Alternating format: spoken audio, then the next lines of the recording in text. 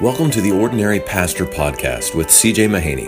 This podcast is devoted to helping ordinary pastors with the extraordinary privilege of serving God's people in their local church. And now, here is C.J. with your host, Mickey Connolly. Welcome to the Ordinary Pastor Podcast, and I have been looking forward to this one since we started the podcast. I have with me today C.J. and Jeff, and we're going to talk about preaching. And I've been praying, and I know these boys have been praying, that this would serve you men. So, without further ado, let's just start with this. Why preaching? Why do we put such an emphasis on preaching? The absolute importance of preaching, the centrality of preaching in the life of the church, it really begins with a theology of God's Word. We want to have theological convictions undergirding our preaching, informing our preaching, and that's where we start. And by that, theology of the Word, I'd include a biblical theology of the Word.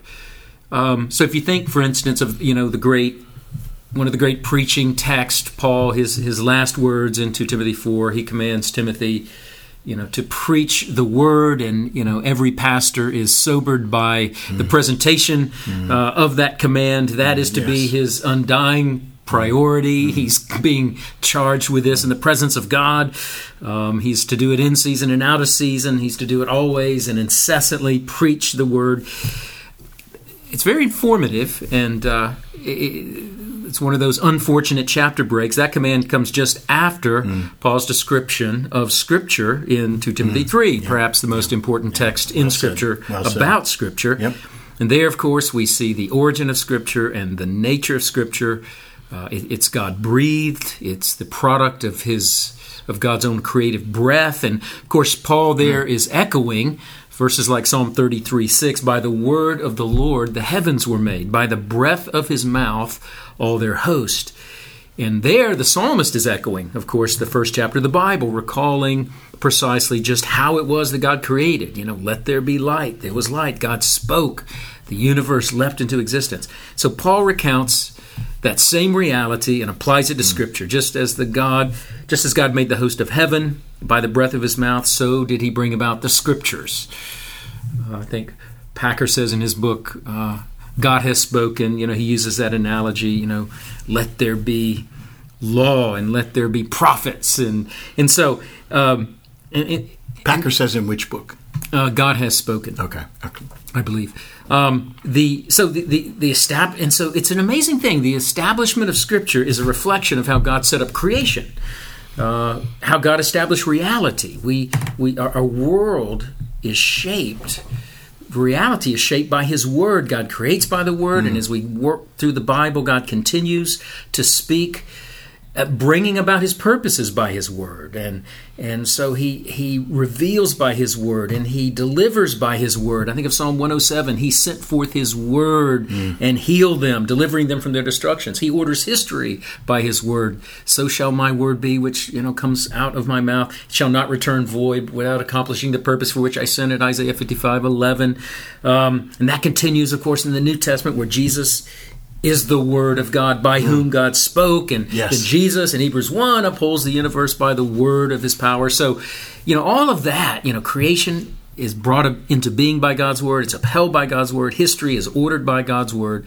So, what is God's Word? It is His creating, His preserving, His governing, His saving instrument. Excellent. Now, that, and I'll bring this to an end quickly, but that you don't have to bring it to me quickly. But then that theology of the Word comes in contact with the doctrine of the church, and so then you see just how God has established His Word as this instrument in His church, just as He did in creation. And so it is God's Word that is the saving instrument of His people. That's in 2 Timothy 3 as well. The Scriptures are able to make you wise for salvation.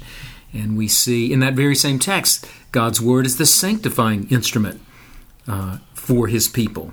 So Paul says God's Word is profitable for teaching, reproof, correction, training in righteousness. All of that comes back full circle to 2 Timothy 4. So I charge you, preach the Word. So why do we preach? Well, preaching stems from a simple understanding and a conviction of the way God works in the world through His Word, and a conviction about the power of God's Word, the power of God's Word to shape reality, the power of God's Word to change lives, the power of God's Word to draw the elect, the power of God's Word to sanctify His people. Yes.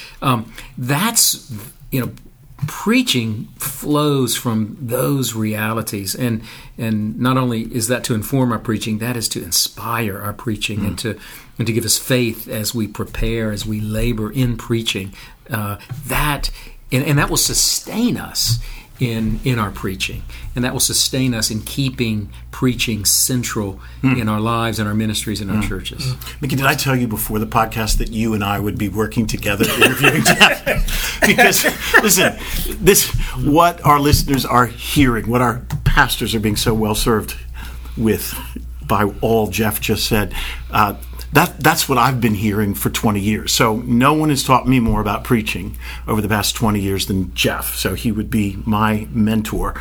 And that would just be a sampling of what I've heard on a regular basis, whether it's in the homiletics class or in casual conversation. By the way, if our pastors haven't been to homiletics 1 and 2, it's just a must. Please to attend that class. It will make all the difference in your soul, in your preaching. Think of your attendance as a gift to your church. So I come with Jeff Purswell quotes, and here would be a relevant one to what he just said. So Jeff, you said one time, a theology of preaching is the intersection of the doctrine of Scripture and the doctrine of the church. This is how God builds His church. So elaborate on that.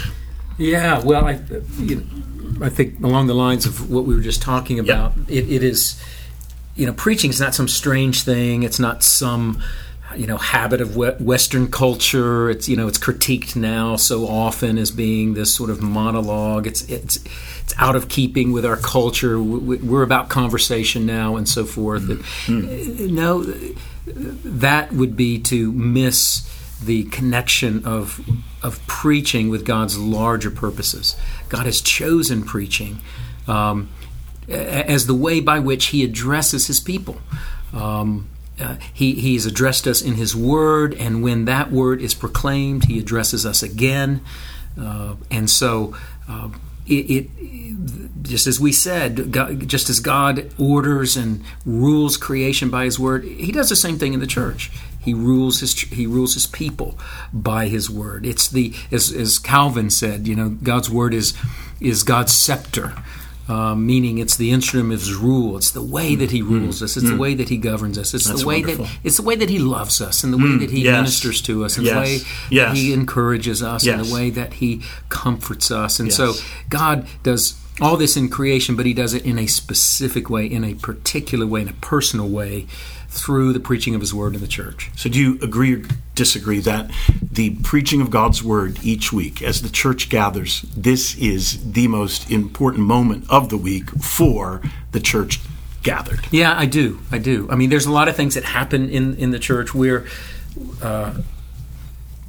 but so much of what we do on a Sunday, we hear us a lot. We hear, we are singing, hopefully responding appropriately to God in our songs, which is wonderful, a critical part of our worship. But it's at the reason that preaching moment is so important. It's not because a man is important. It's not because of any sort of eloquence tradition on the part of the individual. No, that's the moment where God addresses us if His Word is being faithfully preached. And so we are there. I mean, true worship, as we know, true worship at its root is a response to God, an appropriate response to God, an appropriate response to God's revelation of Himself. And so what's happening in that preaching moment is that God is revealing Himself. What's happening in that moment is God is addressing us, that we might respond in love, in faith, in singing, in most importantly, in obedience, in worship, true worship with our whole lives. So I do think it's the most important moment because that's when we are being addressed by God. Yeah. Amen. So if a pastor had a conviction, Mickey, of all Jeff just said, then it should be reflected in his schedule, in the amount of time necessary to prepare for that event on Sunday. Couldn't agree more. Yep. Let me just add to what CJ said about our pastors doing homiletics 1 and 2. Not only have you, if you haven't done it in a long time, that's good. Yeah, you well said. need to be refreshed in these things. So, Jeff, just speak briefly, and you've hit upon it, but so why expository preaching? Why do we put so much emphasis on expository preaching? That's a great question. We advocate expository preaching. In the Pastors College, we teach expository preaching, not because it has a time-honored history, which it does, not because it's become fashionable in much of evangelicalism, although I'm grateful for that, especially Reformed evangelicalism.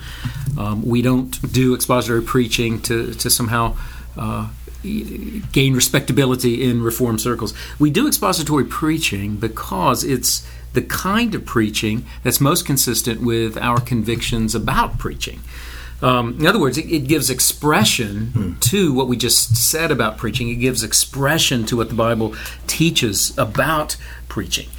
So if we believe, for instance, if we believe Scripture is God's very Word, if we believe that God's Word is His instrument to change lives, to build His church, if we believe that God still speaks through His Word when that Word is re-spoken, if we believe that God's Word, as Scripture claims, partakes of His attributes and His character, that the way I like to say it, where God's Word is, God is. If we believe that where God's Word is spoken and heard and believed, there, at that place, God is present and God is acting, then our priority in preaching will be to present that Word, to prepare and preach sermons whose... and I think we could define it this way: sermons whose shape and content and intent reflect the shape and content and intent of the text of Scripture. We're not doing anything. We're not trying to talk people into things. We're not trying to exhort people into obedience. We want God's Word to have its intended divine effect in the lives of people. And so in our preaching, that's what we're doing. We're just exposing them to God's Word. We're giving room for the Word, for the room for the Word to work. And we do that with expository preaching does that. It communicates the content of biblical texts in a way that people encounter the truth of the Word, in a way in which people encounter the claim of God's Word. And so that's why we are passionate about expository preaching. It's consistent with our convictions. It enables our preaching to position people to experience God through His Word. All right, now, and I would add this: please. People learn how to read their Bible from the way pastor preach from the Bible. Yes. So we're part of what we're seeking to do is help them in their own reading of God's Word so that they encounter God in their private reading during the week. And then there is this special moment as the church gathers to be addressed by the appropriate pastor from God's Word. Yep. There's a lot of temptation. Can I say something please. About that? We're talking. Guys in the homiletics course have heard this, but I really... the last thing I want people saying after I preach is, wow, where did you get that? How did you come up with that? Incredible. Because if that's the effect, then they're going to shake their head, they're going to thank you, and then they're going to put their Bible on the coffee table and say, I can't wait till next week. Hear that again. I can't wait to see him and do it again. Now, we want them saying, okay, yeah, it's right there. I see how you got that. It's wonderful because it's God's Word, but man, you didn't do anything too special. Nope. There it is. I could do that.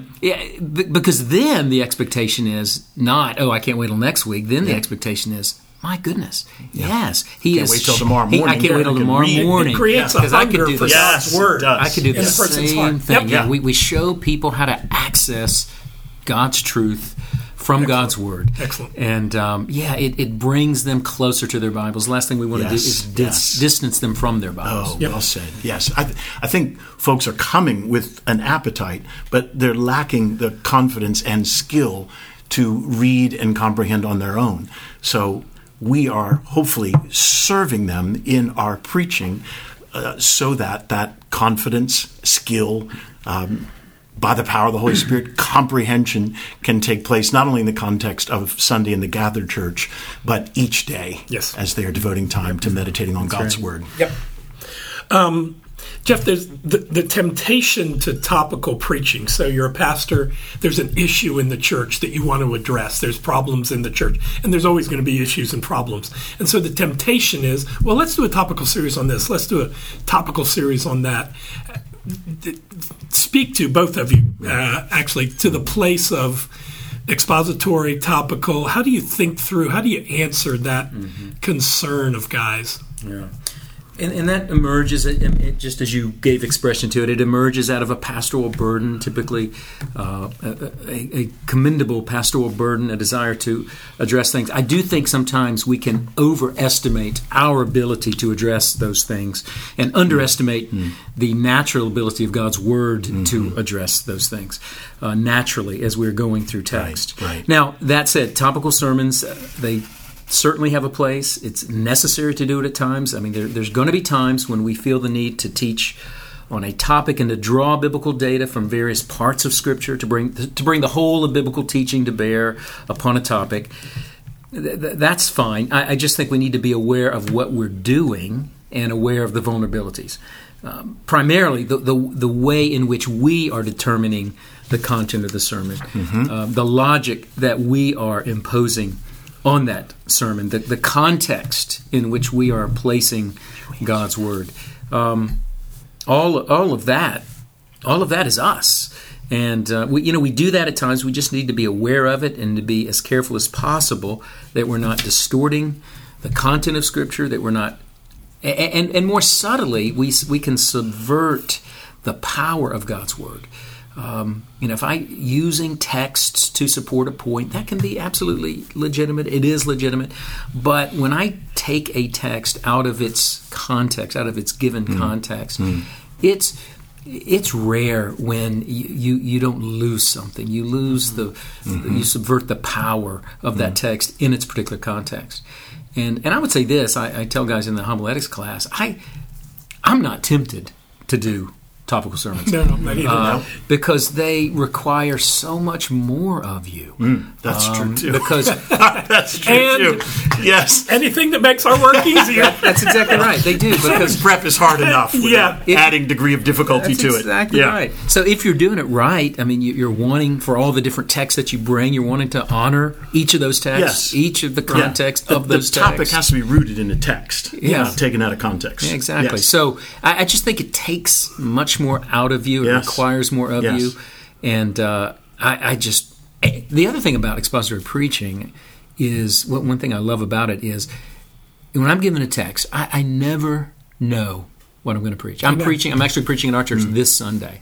I have no idea. Now I know the Bible a little bit. We've been at this a while, so I kind of know what texts are about. But I don't know the thrust of that sermon. I don't know the precise claim of that sermon. And so you educate yourself when you preach expositorily week after week after week. For sure. Yes, so true. Constant surprises. And good ones. Yes. And I'll ask guys in the pastor's college, if you preached topical sermons, I'll say, think about a topical sermon you preached. Tell me, did you know what you were going to say before you even began? And that's exactly right. You know what you want to say. You're determining the thrust. You're determining the goal. Now let's find biblical data to support that. Again, there's a place for that. There's a time for that. Certain classes are appropriate for that, where perhaps you're teaching systematic theology, systematic theological topics and so forth. That's great. But when you're bringing God's Word to bear upon the entire congregation, I think we would do much better and be more faithful to God's Word when we're letting God's Word have its say through expository preaching. And plus, I'm sorry. No. Plus, you get the argument of the book. Yep. The books have flow; they have argument, and when you're just pulling passage and passage out, you don't get the intent of the whole book and how that fits in. Yeah, I think a topical series should be occasional, and I think we have other contexts where important topics can be addressed. So this is the benefit of classes, the benefit of small groups, where you can create a curriculum that can address a wide variety of topics. Yeah, I'd also say that when you do want to teach a topic, and we need to be exegeting our congregations. We need to be faithful shepherds. We need to be aware of the needs of our people. But even if we identify a particular topic, that doesn't mean I have to do a topical message. I can find a text that addresses that particular issue and then preach that text expositorily. I can find a series of texts that address that topic and then preach those texts. I could do a topical series where I have determined the topic of the series, but then the component parts of that series be expository sermons on different texts that impinge upon that particular topic. So even then, even when we do topical series here, and we haven't done many in our 5 years, well, I don't know, one, maybe two. One comes to mind. Yeah, one comes to my mind too. That doesn't qualify as many. Yeah. But even within those, even within that series, at least some of the messages were expository. Yes. Finding a text that addresses that and letting that text speak to it. Yep. Yes. CJ, Jeff, thank you so much. Excellent. You mean Jeff, CJ, thank you so much. But it's been a joy to sit here and listen to Jeff. Has it not? Yes. We're wrapping up we've talked about theology preaching and how that finds expression in the shape of our preaching, expository preaching. That I want to remind myself, just saying this stuff in this context reminds me. No, you're reminding that the pastors. You're not reminding yourself here. But what would you like to remind us? As I said, I am preaching Sunday, and I am freshly inspired. It's these convictions that sustain us. Yes. It's in the week after week labor and toil of preaching, knowing this moment will be not when I perform or not when I get up there and just do my best, but it'll probably be inadequate. No, this is the moment where God will address His people. This is how God has chosen to save, to sanctify, to build His church. Yes. We get to participate in it. Yes. What a privilege. Remarkable privilege. Yes, indeed. Yes. Spurgeon said, "Moreover, labor is easy to those of a cheerful spirit. Success waits on cheerfulness." And so much of what you said informs our preparation so that it is, even though hard work, done cheerfully. And then we can preach cheerfully, confident that God loves His people and will bless the proclamation of His word. Amen. No better way to end. We'll talk to you gentlemen again next month.